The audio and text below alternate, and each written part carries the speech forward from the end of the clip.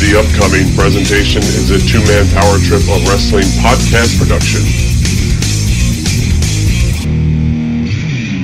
What's up, guys? It's the phenomenal AJ Styles, and you're listening to the two-man power trip. Hey, Johnny. Cool, man. What's going on? We ready to go or what?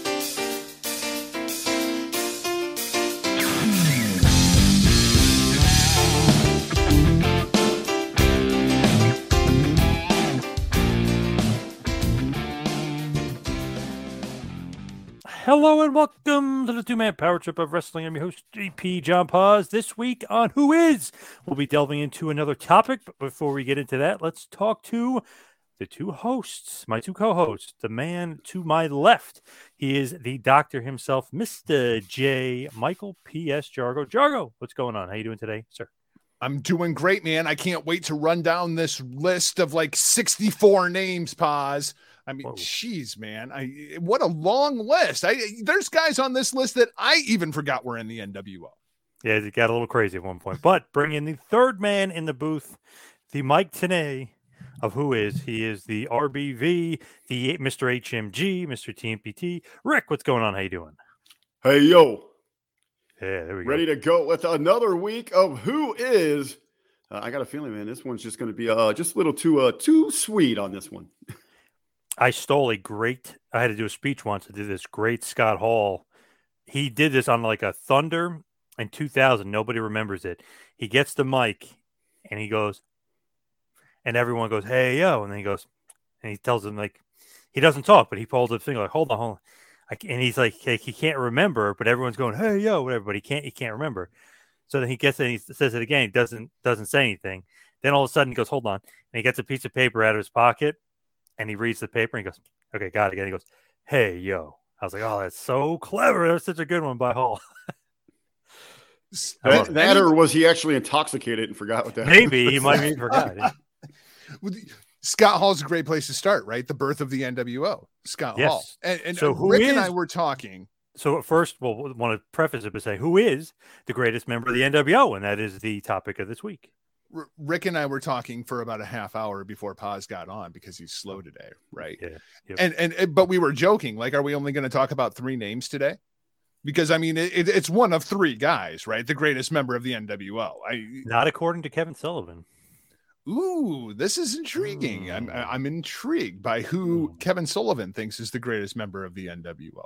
But I feel like just with the three names, starting with Scott Hall, you could make a real good case for three guys, but I have Scott Hall at third place of the three. Whoa, what? And I think it's because of Scott's behind the scenes issues with his addictions and whatnot, because you couldn't rely on Scott.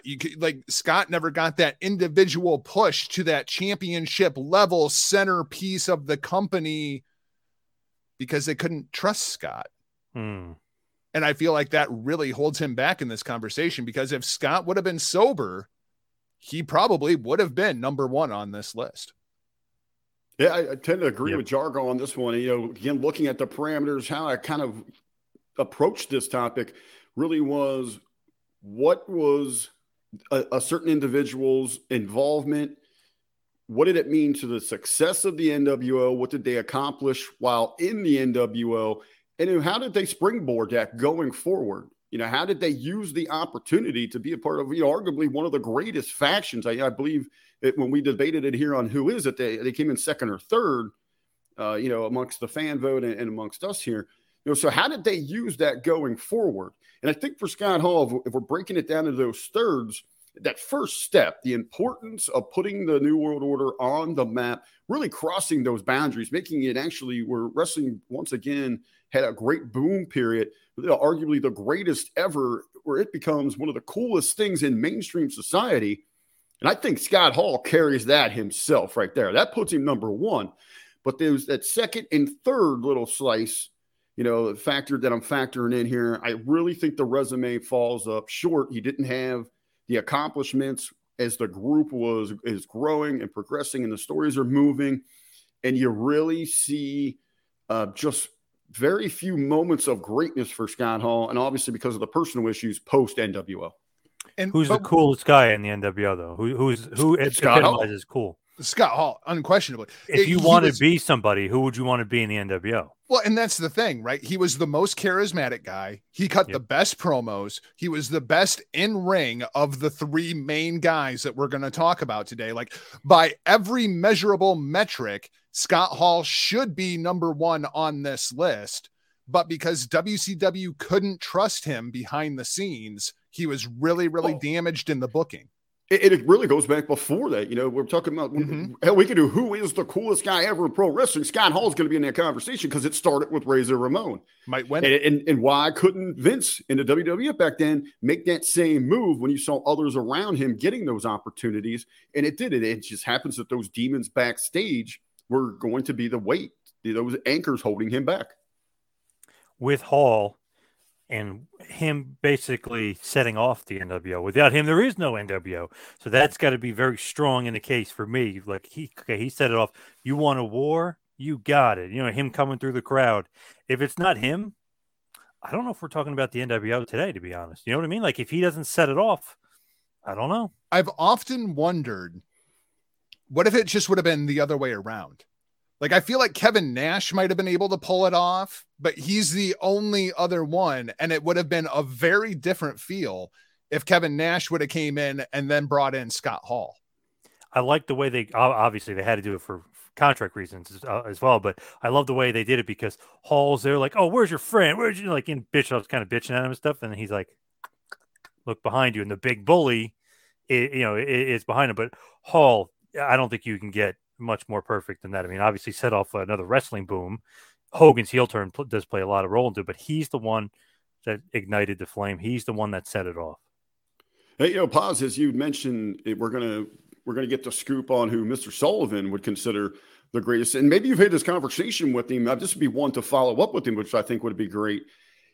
Was there a conversation, or would if Nash would have been available first, would they have moved on him first? I don't think it would have had that same effectiveness. I mean, you bring in, I'm not saying that Scott Hall is by any stretch of the imagination a small man, but in comparison to Big Kev, I mean, it's just that visual, right? You've already got the cock of the walk. I mean, you got Fonzie of pro wrestling kicking in your door, and then, oh, damn, now he's got a giant.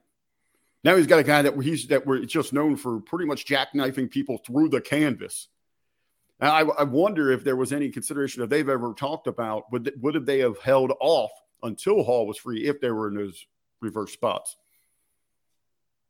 It is interesting with Hall, 6'7", and he's the medium-sized guy, or he's the small guy. You know what I mean? It's crazy. That's how big Nash is. It's scary. Obviously, and the pairing of those two guys together was so freaking good because it had to be very tempting for WCW to just bring them in individually as two single stars. Instead, you end up with one of the greatest tag teams of all time. Yes. So with Scott Hall, he's got to be considered. I know you said top three. He's got to be considered. So we're talking about Nash. Is Nash your number two there on your list, Mr. J? No. Whoa, what? I know, Paz. I know.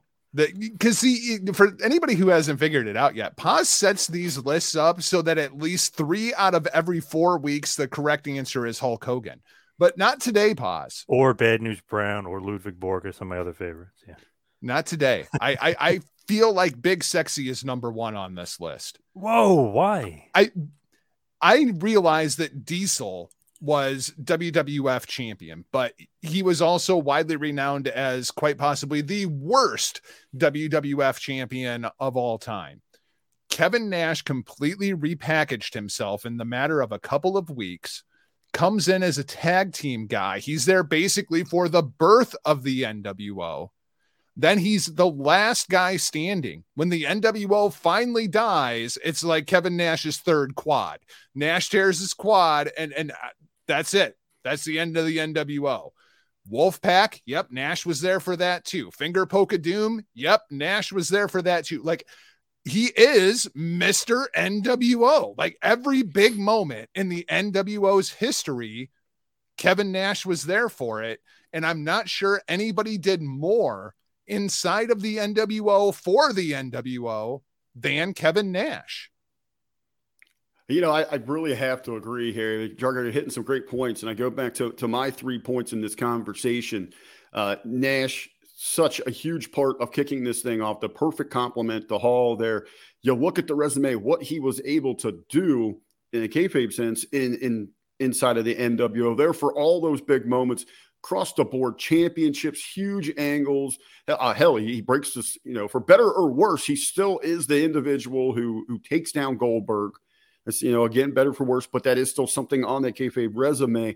And then when you look, you know, how you transition into the NWO, even going into this, you know, it's not like a Hogan who has, okay, this guy already carried wrestling for a decade plus. He already set that first boom in motion. We're going to try to use him to reinvent this thing. Kevin Nash comes in with, you know, a great physique. Sure, he was with the company, but look at the gimmicks we had here. Vinny Vegas, Oz, goes over to Diesel, who many, you know, have pointed the finger at as being the worst drawing WWF champion out of all time. What's the dude do? Goes in and negotiates a tremendous contract with really nothing close to the leverage that you saw of a Hulk Hogan.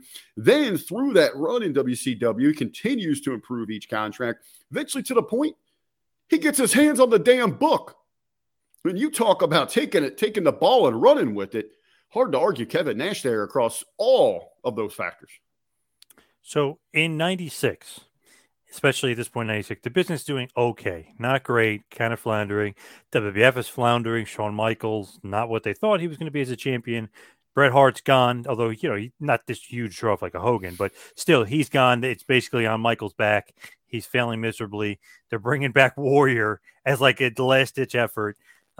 You know what I mean? It's one of those things where it's like, wow, that's kind of funny. Like, they're like so desperate, like, Warrior, please come back. Like, maybe nostalgia will be back in vogue as Michaels, you know, they kind of, I think, saw some writing on the wall that Michaels may need some help with some other top baby faces. So then you look at WCW, it's like, okay, Hogan's doing the Hulkamania thing still. It's getting a little old.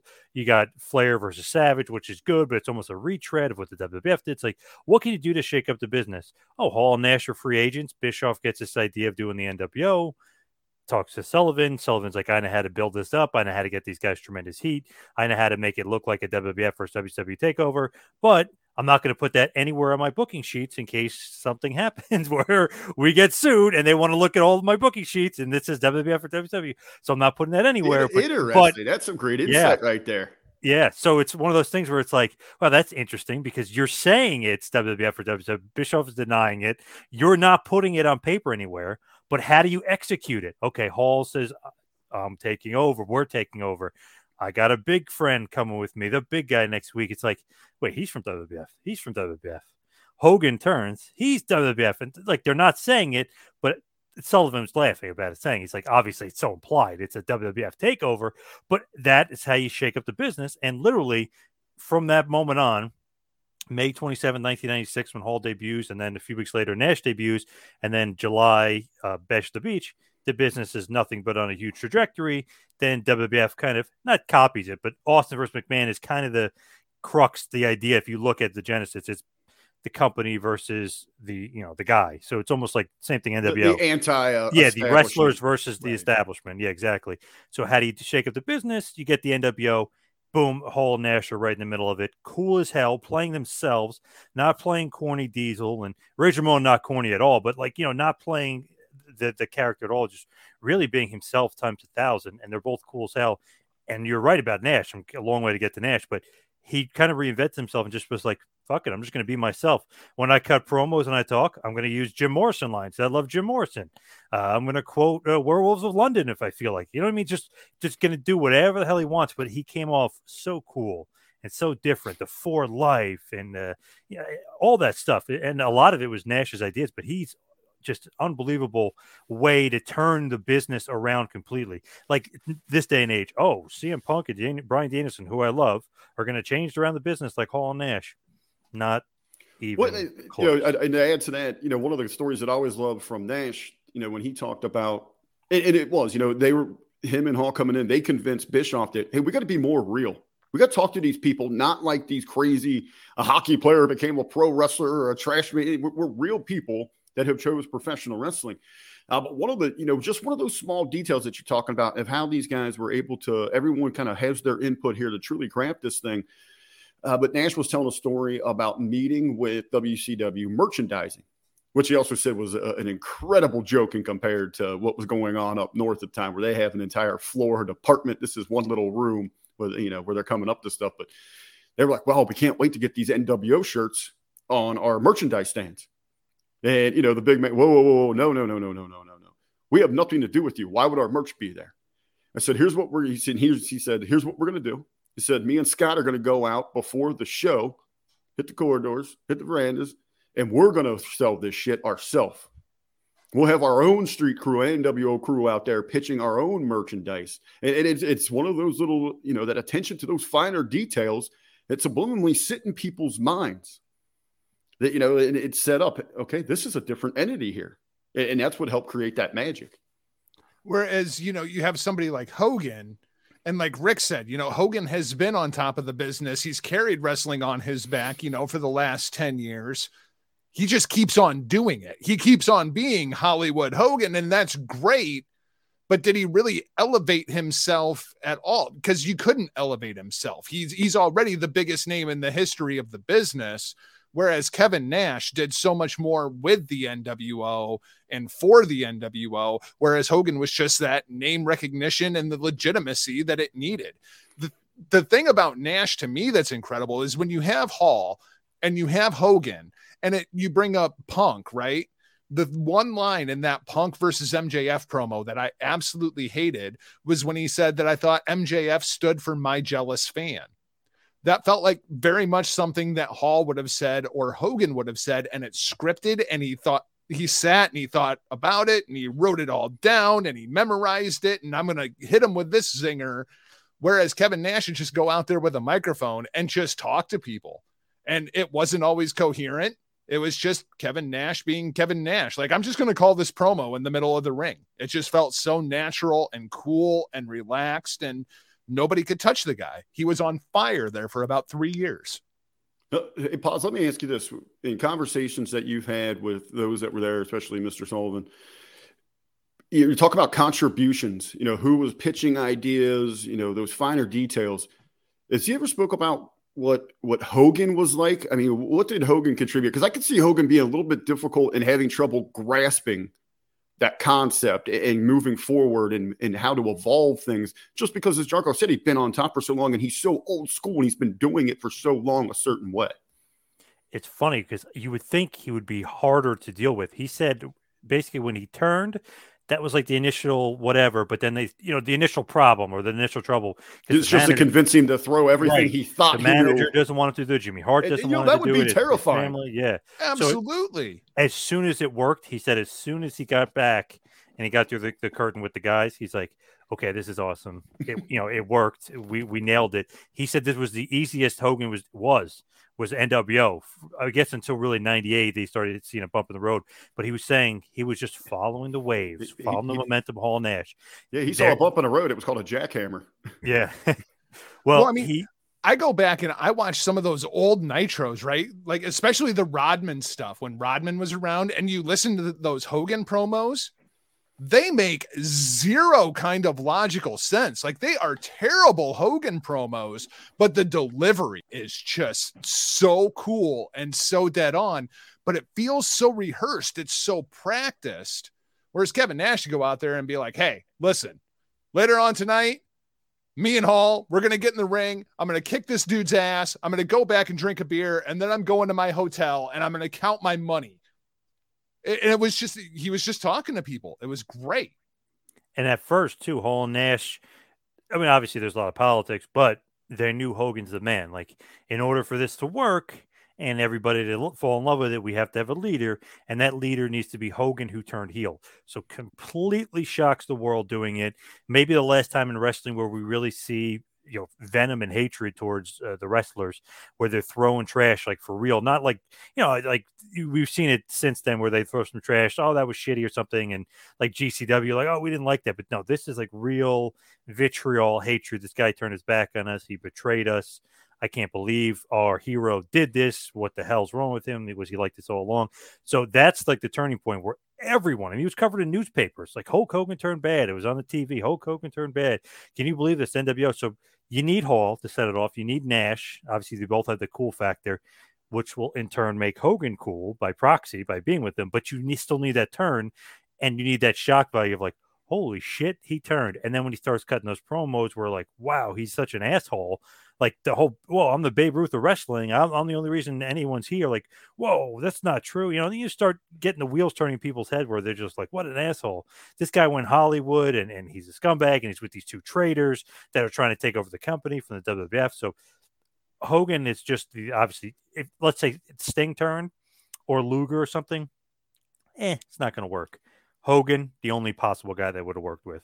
See, I was just sitting here thinking, would it have worked if it would have been Sting? Because everybody's understanding is that was the plan. If Hogan at the last minute was like, I can't do it, brother, doesn't work for me. It was tremendous. According to Dave Meltzer. But I mean, the storyline would have been entirely different, especially where it went, obviously. But would it have worked with the face of WCW being the guy to betray the company? Like, could they have made that work? Would it have been half as successful if it would have been Sting instead of Hogan? Because I think it runs out of steam real quick. Yeah. I would agree with Jargo there. I think you have a short life because what you've done there is you've ignited those emotions inside of that Southern WCW fan. Now, what is your shelf life there? What you captured the magic there with a Hulk Hogan, you've ignited a fire across the entire wrestling landscape. No matter what your style is, you are now paying attention to this thing. What's so funny about it is you had that southern base, that core WCW fans. Jargo, you were one that always preferred that style over the WWE, the sports entertainment, who were growing very tired of cartoonish Hulk Hogan. But still in that moment, that even to them that he could, for them, actually, it's that he has stabbed their style, their stars, those that are committed to them in the back. For the rest of the world, it's, oh my God, my childhood has just been torn to shreds. This guy, this piece of Americana, an icon beyond professional wrestling. The true crossover has stabbed us in the back. That's where you create that magic. Yeah, I think you could have had a year or two of success, maybe with the NWO, with someone else, Sting, Flair, maybe taking those reins, but nothing that the phenom that you would have seen with Hulk Hogan. It was the perfect storm. Gotta love the Hulkster turning into Hollywood Hogan. Obviously, Hall and Nash, who we mentioned, but Kevin Sullivan says another member of the NWO, for whatever reason, he loved him. He said it was a perfect fit. He was just the perfect NWO guy to him. For some reason, his favorite. He Sean said Waltman. Yes, Six, a.k.a. Sean Waltman. He loved him in the NWO. He said he was a scene stealer. He fit the attitude of the group. For whatever reason, he loved Six in the NWO. So do I. The real Wolfpack should be Hall, Nash, and Six, and that was it really was the real Wolfpack for a while, but that only lasted for a set amount of time, really, and it should have lasted longer. I know Waltman hurts his neck, and then I know his agent was trying to get maybe more money from Bischoff, and Bischoff was just perturbed over the whole situation, ends up getting rid of Waltman. Huge mistake, but I got to put Waltman. He was the fourth guy I wrote on my list, too. I got to put Waltman up there, too. Well, I think, Waltman, what is he? Charlie from It's Always Sunny in Philadelphia. He was that wild card, bitches. Because, he's been praised as when he joins the NWO, he brings a little bit of, that fresh funk to it.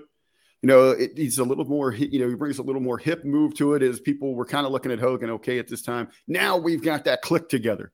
Now we've got those three, they're rocking and rolling together. And even in his inclusion, and he has success, being the cruiserweight inside. He's got that great look. He brings a different vibe so people are paying attention to him.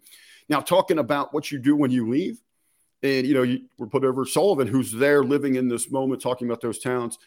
One of our other hosts here had great shows programming you can catch on the two-man power trip Empire, Dr. Tom. On that flip side, when Six shows up in DX, that's a major swing. So losing that team member is, you can say that's a great success that Waltman had that kind of impact there as well.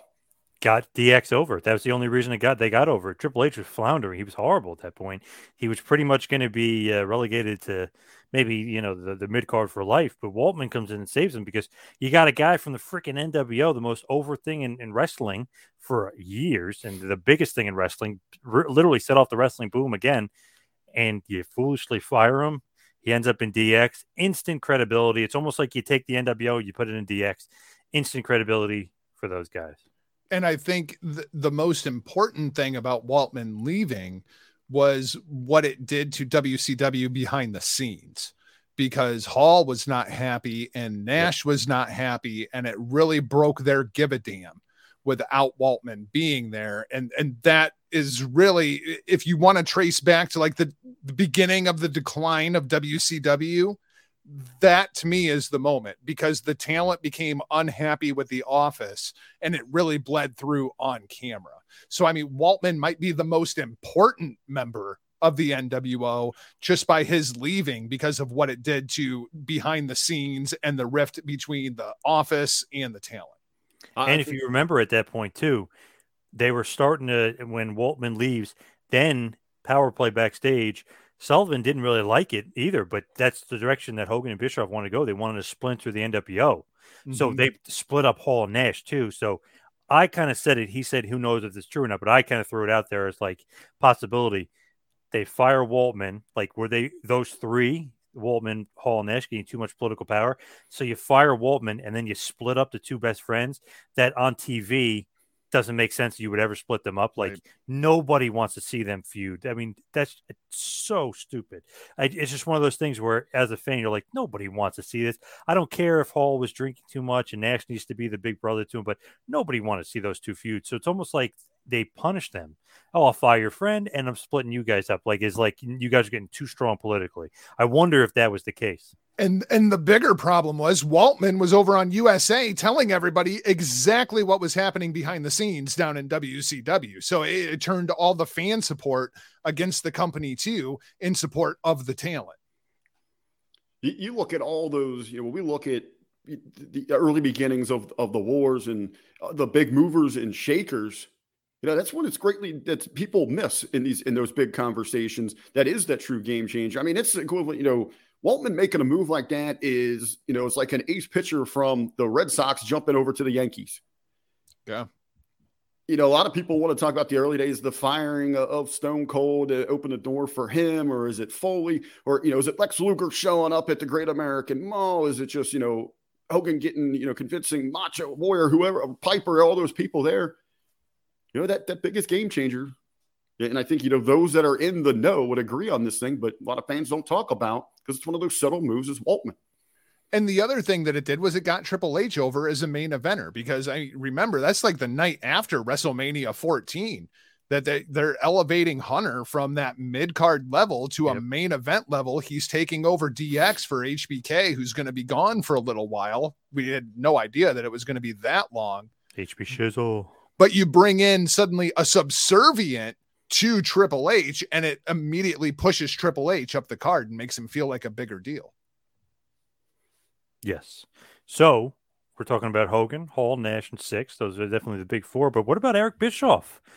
He played a very, very key role. Obviously, he was a big storyline point for when Piper comes in, and he ends up the one that's trying to not have Hogan versus Piper happen, which is a cool, kind of surprising storyline. But it's like, no wonder the NWO has been getting so much of the upper hand. They got the boss is in the back pocket. Jargo, if you want to jump in, with Bischoff, it's kind of weird to me. This is where, okay, everything's out the window. We are playing together. Everybody's still under the umbrella. And I kind of go back to remembering it. It took time for Bischoff to grow on me in that spot there.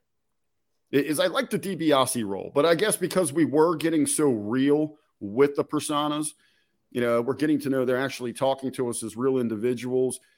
I guess it starts to fade of, okay, this guy ain't $1 million man. It's Bischoff is kind of the jump the shark, right?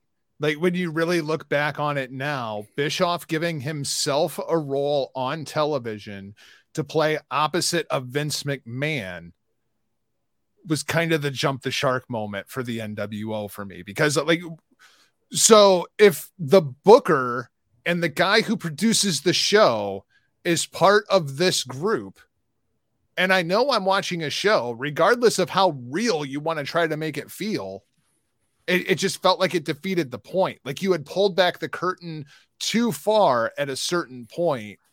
And I feel like that really hurts Bischoff, even though I'm a huge Eric Bischoff fan. And I think the importance of Bischoff was being the voice of the NWO when he would take over commentary and he would give you everything from the NWO perspective and the way that he was laying things out, especially once it came to against Warner Media. And they're kind of playing, WCW versus it's The Office versus The Office, and it's The Office versus WWE. It wasn't so much about the talent in the ring anymore, and I think that's where it really jumped the shark. Did they go a little too early with Bischoff? I mean, it would have worked if they would have held off a little bit down the line, because it always seemed to me there's okay. So who's opposing who? I mean, why isn't there a figure representing Turner here? Of this guy that you've hired is now bringing these renegades in and trying to redirect this whole ship. I mean, it's like if Bischoff really wanted to kill WCW, he would just do it with the stroke of a pen. It wouldn't take place in a wrestling ring. Like it just, you can only suspend your disbelief so far, and they went too far. But Mr. McMahon did kind of steal a character. I know he did McMemphis and that stuff, but the Mr. McMahon character, you can arguably say it's copied from the Bischoff character, the heel boss. He did it. He did away. I don't know. He did away before Vince did on TV. I see. Yeah, on television, but we go back to where he is, working that down in Memphis territory areas. But the Bischoff thing seemed I think there's some distant parallels there. The Bischoff thing seemed very forced and driven, where McMahon was organic. I don't know. I like the Bischoff. I always get the Bischoff thing. I think he's like, man, this is. And I mean, I'm not knocking it in any way. I mean, if you're sitting back, it's hard. You're driving the ship of this thing, and there's something really cool out there. You want to be a part of it.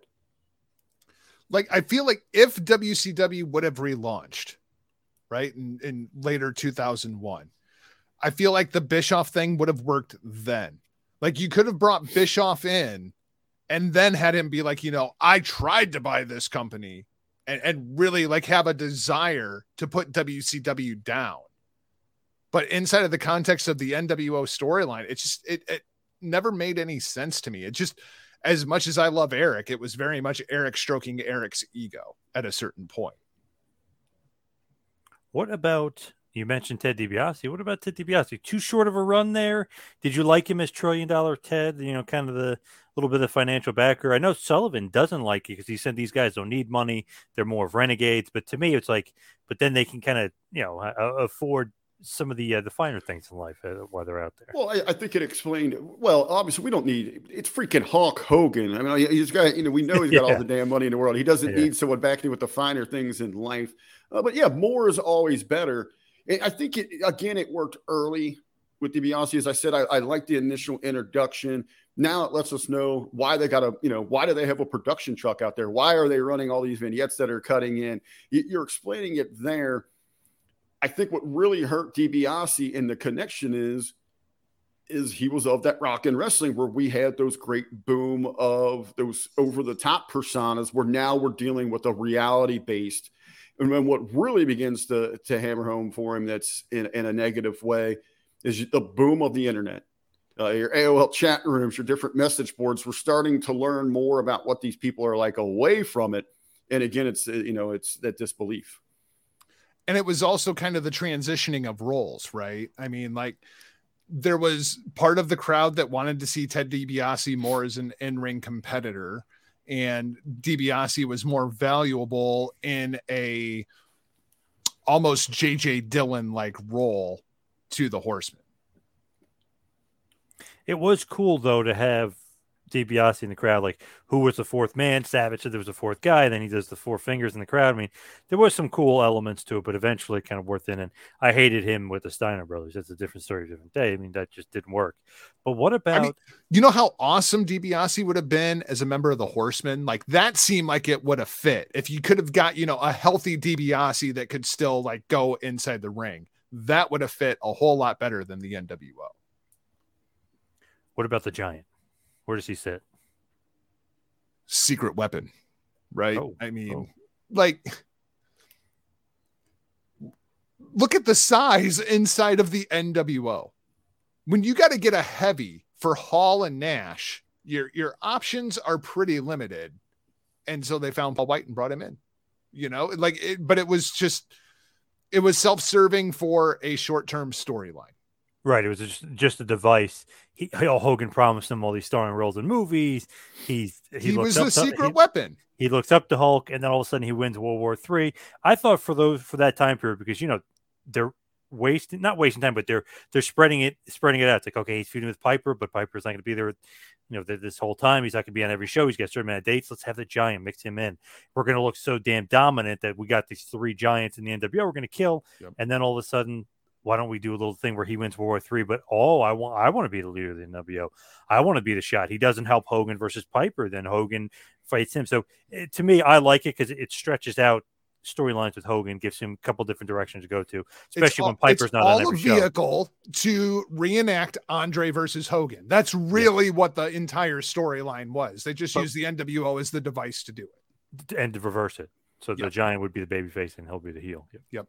So you get that different dynamic there. But Paz, I agree with you 100% on how they put this thing together. I mean, essentially, you have got the Greenie, the freshman, coming in, and here come the seniors. They realize that this kid, he's made for the varsity, baby. He's ready to go play right now.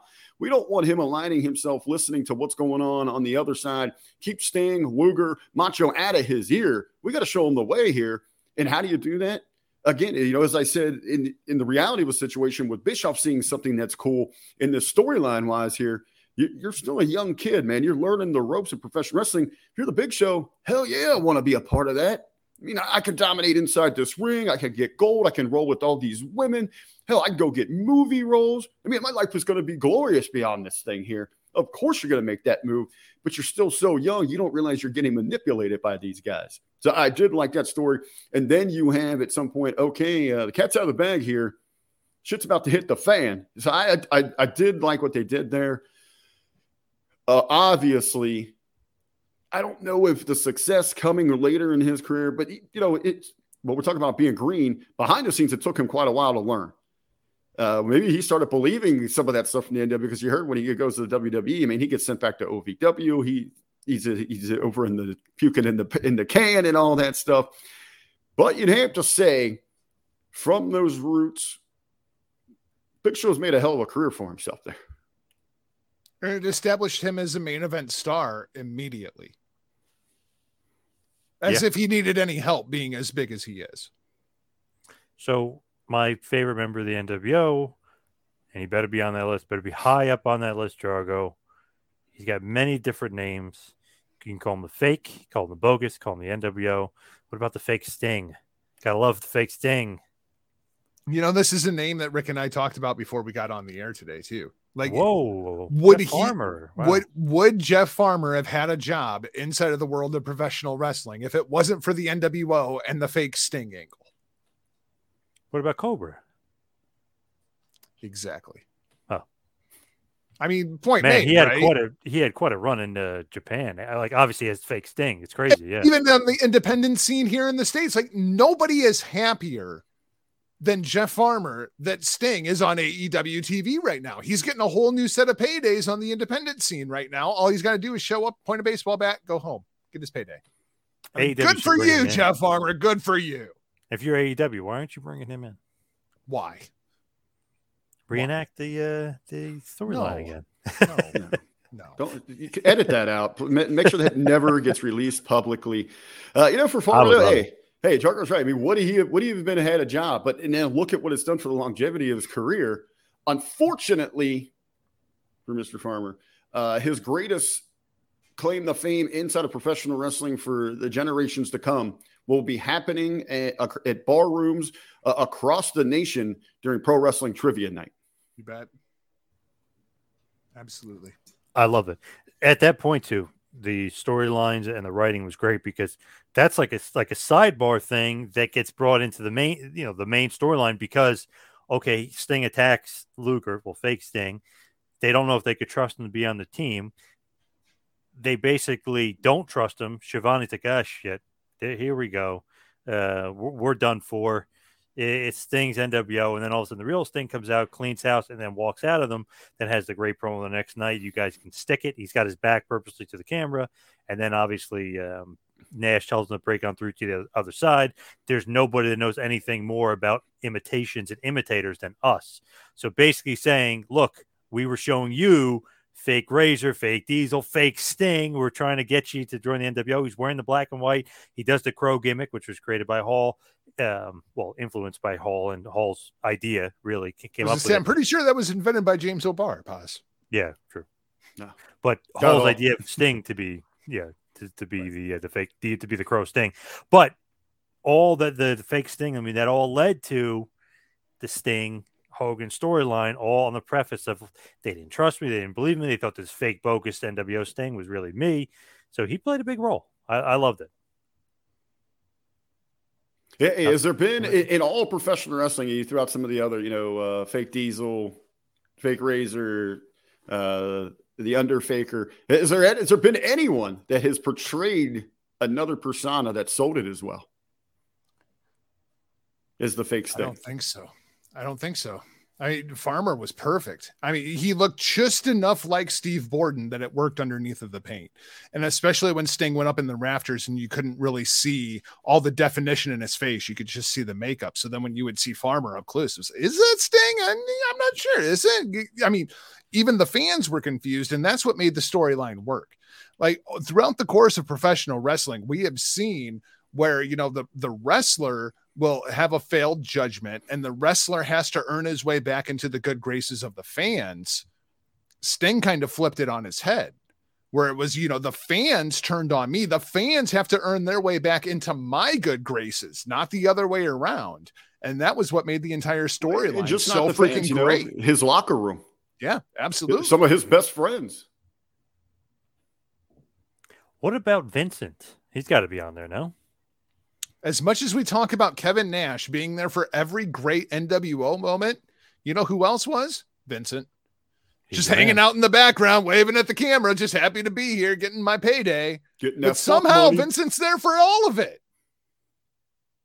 I love it. I think he's great. Great addition. Adds to the ex-WWE guy, WWF taking over kind of thing. I loved it. A lot of people don't for, many, many different reasons, but I loved it. I know Rick loved it. I'm indifferent. I mean, he was just there. Whoa. He's like Brandon Cutler in the Elite. Like, you got to have somebody there to take a punch every once in a while and hold the damn camera, right? I mean. Yeah, but at least Vincent had how many years? 5-6 years of WWF TV before that? Well, more than that. Almost. Shit. When did he debut?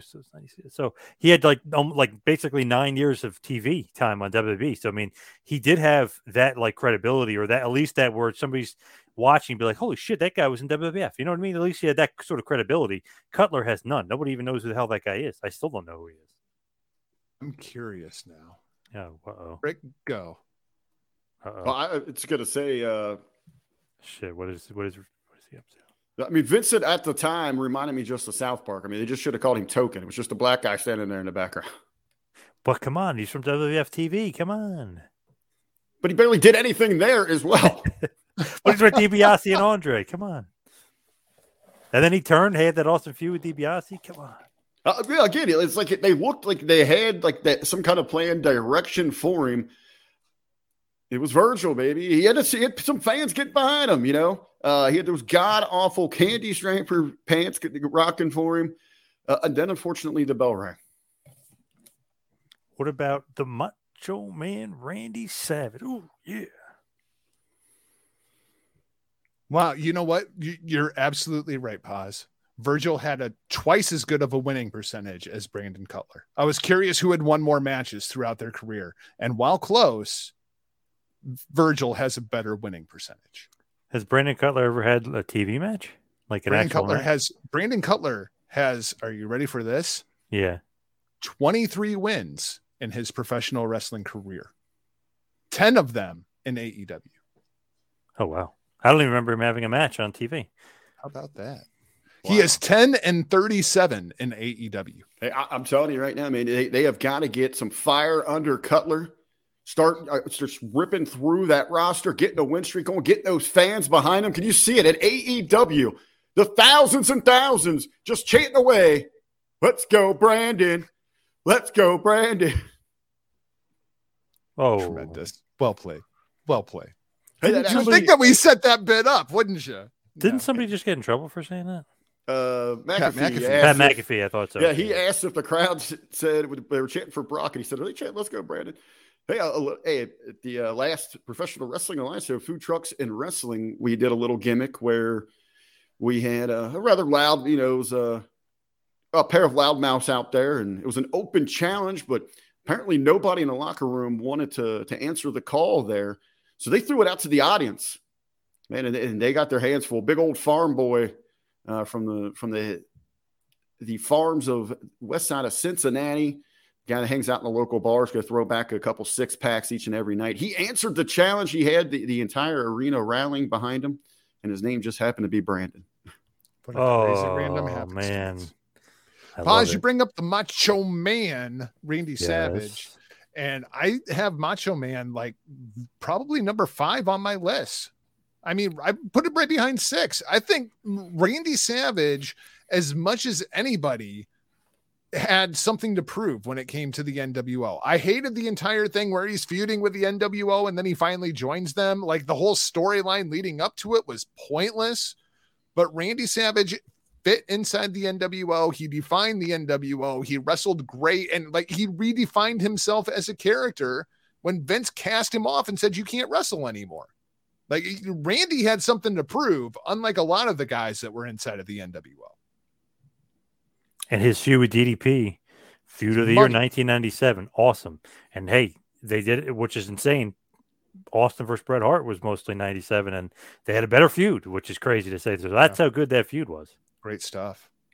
Yeah, it saddens me to say this here, and I do agree with Jargo. The storyline really had me sour at the time about him transitioning over. But really looking back at this thing, Macho was one of those people that, with as hot as the program was between NW and WCW, I don't think he really had a solidified position there. Like, I don't think he was going to benefit by backing either one of them.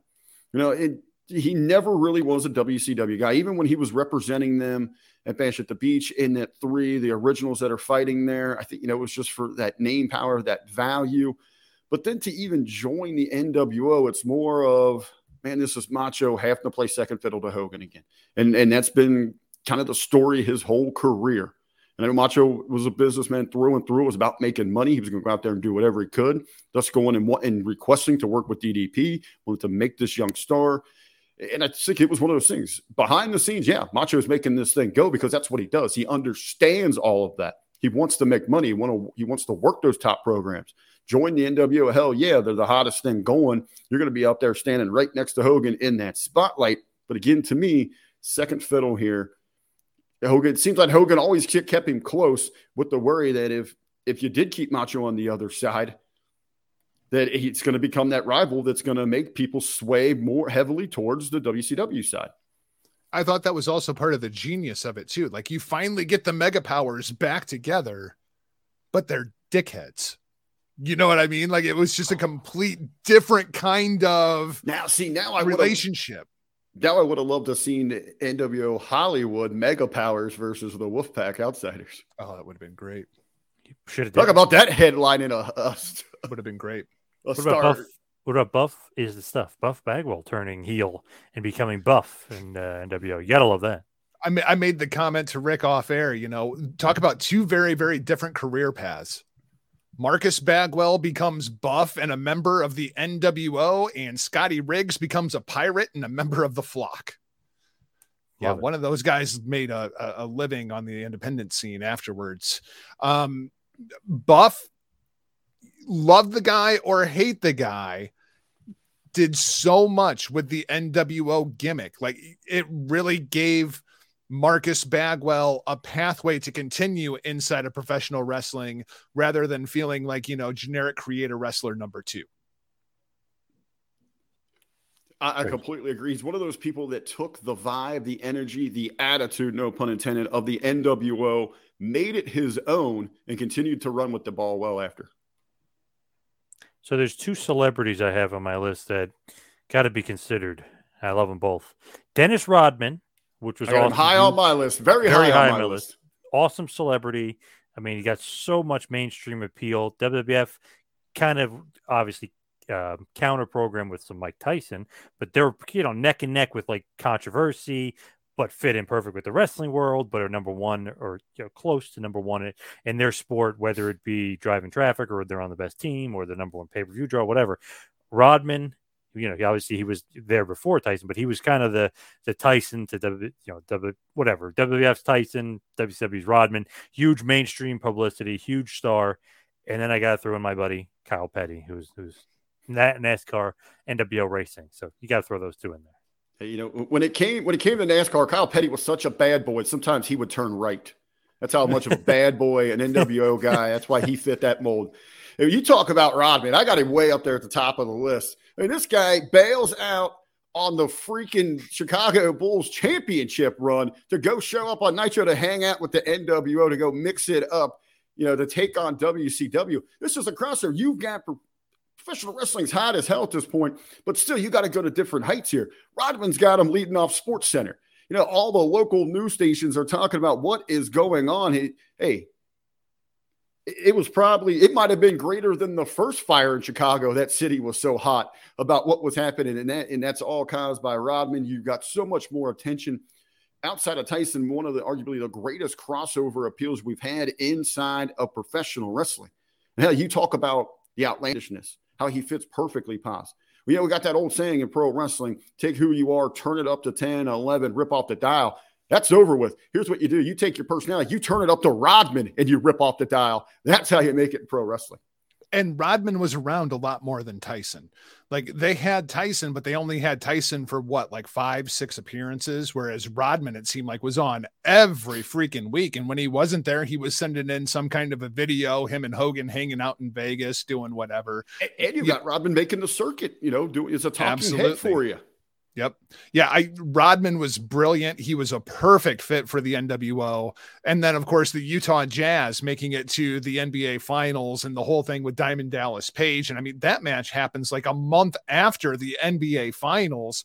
They had a lot of great things fall into their lap with Dennis Rodman, and the fact that it was Dennis Rodman helped a lot. Bischoff says controversy creates cash, and that was absolutely the case with Dennis Rodman in WCW. Yes, for sure. So running not low on time here, but a little bit of time left, and there's like a million more guys to mention. So I'm going to quickly run through some of them. Nick Patrick, great referee. Love that heel gimmick. It was awesome. Scotty Norton, of course, a part of Vicious and Delicious with Buff, but did some singles run too. Much more involved with New Japan than he was WCW, but still a member of the NWO. VK Wall Street, Mike Rotunda had a small run. Big Bubba Rogers had a small run. Conan had a little bit of a run. Let's pause on Conan, because Conan was someone we had talked about before we went live. Whoa, why? Before we started recording. Did anybody do more inside of the NWO for their own gimmick other than Conan? Conan was like a struggling luchador who was just trapped in the mid card with no kind of direction before the Wolfpack. Was a part of the Dungeon of Doom for some reason. Right. I mean, like once the Wolfpack came along and Conan could actually get a hold of a microphone, cut his promos, start wrestling more of a heavyweight style, United States champion. Yeah. I mean, like inside of the NWO, I think Conan is actually on the short list here. I don't think he's just an also ran. Oh, I would agree with Jargo. You look at someone who comes to the States, who comes to north of the border here, all those accolades, I mean, what he's been able to accomplish, and just having across the board, having trouble breaking through, finding his own image, his own voice inside of the squared circle. He takes that energy, that vibe, what they represent, and he puts, his own twist in that Latino flavor. We ended up getting Latino World Order, which I thought was a great spinoff there. As you're talking about sitcoms and spinoffs and how successful they are, Konnan, absolutely. Still to this day, he brings that energy, that you got that attitude, that vibe that you saw from the NWO. I'd also add on there as well, I know he had success, but in reinventing himself, and now today what he is, reimagined as is Scott Steiner. Yes. He was the guy I was about to mention. He was a guy that definitely epitomized the NWO when they kind of redid the NWO with almost like that NWO Elite when they were going to redo it and the finger poke of doom. Scott Steiner was going to be in, he was in that group, but you could see like they had bigger plans for him other than just a member of the NWO who just got to wear the shirt. Because so many of the guys that, the Stevie Rays, the Bryan Adams, Horace Hogan, the Disciple, I mean, they were just like, okay, we'll just put the shirt on them and we're going to get the guy over. He's going to be NWO. Not really Scott Steiner. It was like his whole attitude changed, his whole character changed. He really was perfect in the NWO, and that just fit him attitude-wise and everything else. It was kind of the Buff Bagwell thing, but at a main event level, right? Yep. Like that was kind of the presentation of Double Chocolate Chunk, as I like to call him, at the beginning of his run inside of the NWO. But Scott was still young enough that he could have that main event run, even coming in kind of in the middle of the pack inside of the NWO. The problem was his body just got so big that he just ended up hurt all the freaking time. What you mentioned there, Jargo, you take that reinvention, the evolution. Scott Steiner went from completely distance himself from Rick Steiner at that time. And I think that's what you had to do. Is you had to completely cut ties of that blue chipper, great looking, all the tools in the world star to becoming the freak that he was. The big bad booty daddy. So you also just random guys that were in it. Dusty Rhodes randomly was in it. Louis Spicoli randomly in it, but not really. Disco Inferno randomly in it, but not in it. Torrie Wilson, David Flair, not really officially in it, but kind of in it. You had Kurt Hennig and Rick Rude. Hennig and Rude was almost too much. It was overkill. Just for a brief period, Hennig turning on Flair was cool, and Rude showing up because literally he just quit WWF and he's on both shows at the same night, Raw and Nitro, which is insane. Like, that's cool, but it's almost like overkill. It's almost like they have too many good guys and too many big names. They don't know what to do with them all. You had NWO 2000 with Bret Hart and Jeff Jarrett and Ron and Don Harris. You had the WWF version with Booker T and Shawn Michaels, which was pretty damn lame. NWO Wolfpack with Sting and Luger, which I did not like at all. Miss Elizabeth randomly in it, kind of didn't want to be in it, but she's kind of randomly in it. NWO Japan, Tenzan, Chono, Great Muta was huge business over there, and it was monumental and huge business over there. I always thought they could have got more out of Chono and Muta together in the United States. Like whenever they would come over for the United States tour, they just kind of stick them together as a tag team. They'd go out there and job out to somebody. Yeah, they didn't have much for them. Yeah. But especially with Muta's reputation with Sting going back to the late 80s, I always thought they could have gotten a lot more out of Muta. And Chono, he presented like an absolute badass. He's like the freaking Japanese Terminator. Just do something with the guy. I did hear Bischoff speak to the use of NWO Japan in the States or in Western. The same thing with Norton. They didn't mention his success over there. And Bischoff said that he really didn't believe, for right or wrong at the time, he did not believe that that the audiences were educated enough to really understand where it would make an impact. So it was just a shortcoming. So that's kind of where their booking fell there. Pause, I do want to throw out, one of our family members with the Hami Media Group brand management, April Hunter, was part of the NWO. You can catch her every Tuesday with Aaron Stevens over at twitch.tv/the A Show. They get going about 7:30 p.m. Eastern. And you can get all their great content and search for them on Patreon as well as YouTube. I do want to ask you guys before we get out of here, I was talking about Bischoff and him commenting on this thing. I was listening to one of his clips, and this blew me away. I thought this was a brilliant idea, and Bischoff even himself even said, damn, I wish I would have thought of this. We're talking about, how great the NWO was versus WCW. What are your gentlemen thoughts if at the time they would have reassembled a version of the Heenan family to take on the NWO? It's a matter of who you would have put in it. Well, I think off the top of my head, because you've got that thing set. How long? Obviously, the classic. Whose side is he on? Did Heenan give anything away there? His arguably the greatest rival of Hulkamania, Bobby Heenan. So what if you did just throwing out a few names here? Obviously, Heenan there. You couldn't take any bumps like that, but you got him as a vocal point in there. Ric Flair, Mr. Perfect. Rick Rude in some kind of capacity. You repackage where they're a little more real, Ming and Barbarian. I mean, there's a lot of ties you had on that roster to the Heenan family, I think, that in a realistic approach would have, presented some badasses in there. I wish they would have done more with Meng. Like, Meng would have been a really, really cool character to see in that more main event kind of spot. Hennig was my absolute first thought. I think they probably would have been a little too tempted to put the Giant in with Bobby the Brain Heenan to really go after the Hulkamania Andre the Giant thing. It could have been cool though. I mean, I would have been there to see it, especially if it would have elevated Curt Hennig into a more main event kind of role in a feud with Hogan. I would have absolutely paid to see that. Just you mentioned April Hunter, Medeja, Pamela Paulshock, Tylene Buck, Mark Johnson, Slick Johnson, the referee. I don't count it, but a lot of people say Barry Windham. He was really brought in by Bischoff with the Flair feud, not really an NWO guy. He doesn't count. You could say he's an associate member, some doesn't count. And for some reason, people count the Nasty Boys. That was a swerve. And yes, they let him put on the colors for like a day. And the whole thing was the setup, like, oh, they're hanging out at the party, and then they beat the shit out of them because the Hall and Nash were feuding with them, and over the tag team titles and stuff. So, to me, they are not really members. So I don't know if I missed anybody, but that's pretty much everybody in the NWO. So, Jargo, who is the greatest member ever in the NWO? Did we sway you? Did we change your mind at all? No, you didn't, man. I got to go with big, sexy Kevin Nash. I think he's the appropriate answer here. I'm sorry, Paz. I know that you really, really wanted Hollywood Hogan. And I know on the surface, it seems like Hogan should be the correct answer, but I got to go with big, sexy Kevin Nash. All right.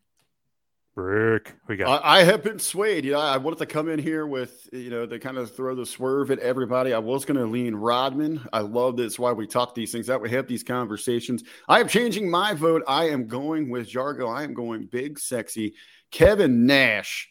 But even outside of that, I'm going to drop Rodman down. I'm going to go Nash, Hogan, Hall, then Rodman. Wow. Shockingly here, I'm not going to go Hogan. I'm not going to do it. I'm going to go best member of the NWO, Scott Hall. Without him, it just doesn't happen. I know Hogan is the key point, but without Hall, it doesn't happen. I think he's the attitude of the NWO. I think he's the cool factor. I think without him setting it off the way he did, we wouldn't have gotten, you start off the angle and it's hot. Then how do you follow it up? I feel like he was the perfect guy to follow it up with. Then obviously you had Nash and Hogan and all the other pieces, but I got to go Hall. He's the coolest guy. Anybody you say, who do you want to be the NWO? Everyone acts like Hall. They pretend like Hall. They're doing the Hall mannerisms. Hall is the heart and soul of the NWO. I think Scott Hall is the best member ever. I don't know, man. At 42 years old, if I try to do anything physical, I'm acting more like Kevin Nash at this point. I'm pulling shit left and right. So 1, 2, 3, I go Nash, Hogan, Hall. Paz, where do you rank the three? Hall, Hogan, Nash. Rick, what do you got? I just did mine. I got Nash, Hogan, Hall. Nash, Hogan, Hall. Gotcha. Yeah. I'm trying to keep track here, man. In any case, they all sound like terrible 70s rock bands. On that note, let's go to the plugs. You can follow me on Twitter and Instagram at 2Man Power Trip. Check out the website, tmptempire.com. Of course, patreon.com/tmptempire. Jargo, what do you got?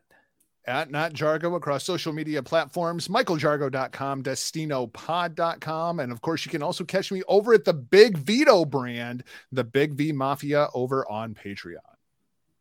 Rick.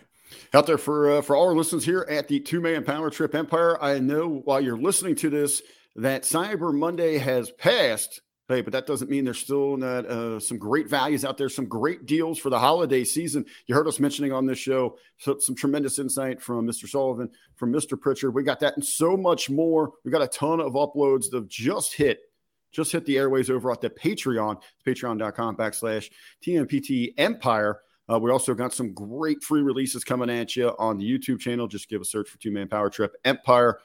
Tremendous full in-lane interviews coming at you, some sound bits coming at you. So a lot of content there for 2-Man Power Trip. Thank you, Jargo. Thank you, Rick. Thank you, everybody, for listening. We'll see you right back here next week for Who Is. See you next week. This has been a John Paz Power Trip production in conjunction with the 2-Man Power Trip of Wrestling. You could follow us on Instagram and Twitter at 2-Man Power Trip. You could check us out on Facebook. You could subscribe on YouTube. You can go to patreon.com/TMPT Empire to become a patron, and also check out the website tmptempire.com and buy a shirt at prowrestlingtees.com. 2-Man Power Trip, where the power lies, brother.